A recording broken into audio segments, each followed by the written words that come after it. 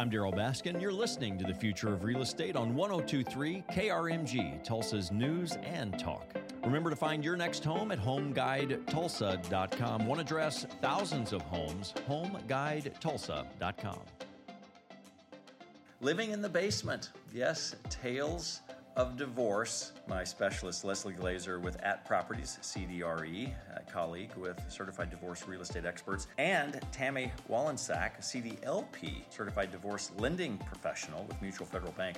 There's like this story of a client living in the basement, which kind of on its face is what? Just like a typical separation, but it exposes so much of what happens during a divorce. You know, Darryl, I think that this is a really important topic because this happens a lot and it's emotional. It's an emotional time for a couple, and a lot of times they are living separately in the house because they're really coming to the understanding that their marriage is coming to an end, and they're trying to kind of unravel that for themselves. And so, you know, whether it's in the basement or in another bedroom of the house or whatever, a lot of times they're not really communicating about much, where two people are living in a house and they're just kind of bumbling around making decisions regarding their children, but nothing much else. You get to use the front door, I get to use the back door, that kind of thing. Absolutely. Just coming and going, two ships of the night, you know, whatever. And as you're going through the process and kind of putting together the process and making some of these decisions, bringing in professionals to look at the valuation of the home or to decide whether or not you're going to keep the house, these kind of situations really start coming into play for people. And they're big decisions because you start thinking, oh no, like if we get a divorce, where am I going to live? What's going to happen? Like one person is going to have to move out. You're not going to get a divorce and both live in the same house. You can't cut the house down the middle. And that's when fear starts to take over. Absolutely. And so your team of divorce professionals have to be able to help identify. It's not just we're selling a house. Right.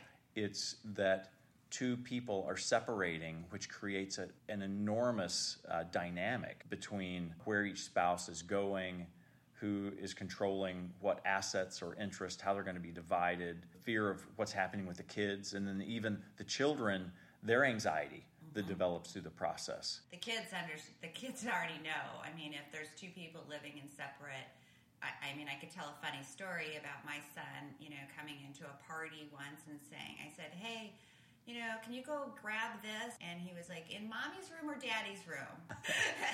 That's when you know that, you know, things are they get it. Yeah, they know something's up. They know that or they just assume that that's the way that you're living and that's it's normal. But coming to the understanding that things are separating and making good informed decisions regarding how that house is going to be divided is why you want to, now you start kind of unraveling things. Okay, where am I going to live? Where am I going to live with my children? Where are things, you know, where's he going to live? How are we going to kind of divide this stuff up? Becomes very cloudy in a lot of people's minds. Well, you have to reach agreement when you're discussing this. And I think agreement, now, Leslie, when we're talking bias, agreement, if you feel like your realtor is taking one side or the other, that is a very big challenge to bring two people together. Can you talk about neutral bias? That's really where I'm heading here, because I think that's probably the root of most of the problems. Well, as CDRE, we are trained to be neutral, and it is really imperative for both parties to understand that not one is feeling left out and we are ganging up on the other one, and we want to work with that other party and say, okay, let's do this for you. So as a neutral, everything is transparent. And we also are looking in terms of how do we want the house to look if they do end up selling? And do we want this to look like a divorce situation? And working with a lender and a family law attorney and maybe a therapist, we are typically the only ones that are in the house, and we see what's going on. And a lot of times the parents say the kids really don't understand what's going on, even though mom's in the basement and dad's upstairs. The kids know. And, you know, we know, and as a neutral, it's really important to me when we go in and we stage a house, if they are going to sell, I don't really like doing much in the kids' rooms because that's their little sanctuary. Leaving them need to stage undisturbed. Other parts. Exactly. That's really important. You know, really. I'll bring, if someone's in the basement or another, bedroom, I'll put clothes in the primary bedroom just so it doesn't, smell like divorce in that way because it's not a buyer's business at all.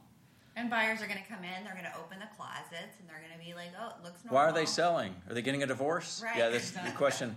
What business is it of yours? Do you like the house or not? Exactly. That's kind of, right. Yeah. So but let's make this neutral bias issue real. I've been in situations where one spouse says, I don't know, I'll just let him handle it, or I'll let her handle it.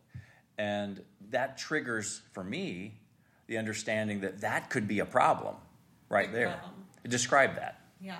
Well, in the protocol that I have, that you have as a CDRE, when I speak to one of the spouses, I'm going to say the same thing to the other spouse. Maybe it's on Zoom, maybe it's on the phone, maybe it's in person, but there's not a lot of sidebars going on, so there's that equalness. It's a balance of communication. Absolutely. Even if they seem disengaged and like they're not interested, because they could be the one that's being abused. You don't know. There could be some sort of imbalance in the relationship that's causing this whole problem in the first place. Right. It's not for me to judge. No, but then you follow up on an email, and you just let them know. And if there are things that need to be done in the house, I create a Google Doc. I have everyone look at it, so it's very transparent. I never want someone to say, I didn't know about this. Mm-hmm. So you just have to kind of keep everything, as you say, just like neutral, balanced. And that's where their attorney could step in and say, wait a minute, I know what's going on here. I'm protecting the interest of this individual party. We're there to protect the asset of the house and make sure that they are fairly represented. And then each of their attorneys are protecting their individual interests. Right, and we're not doing dual agency. And it really saves clients a lot of money at what we are doing because they don't have to keep reaching out to the attorney asking every single detail at an hourly amount when we are just kind of helping as an advisor and a consultant. Because we don't really become a broker salesperson to sell the property until we've listed the house. Up to that point, we're consultant. Tami Wallensack, a CDLP, and Leslie Glazier at Properties, a certified divorce real estate expert. Ladies, thank you. You're listening to the Market Experts Show with eXp Realty. I'm Darryl Baskin.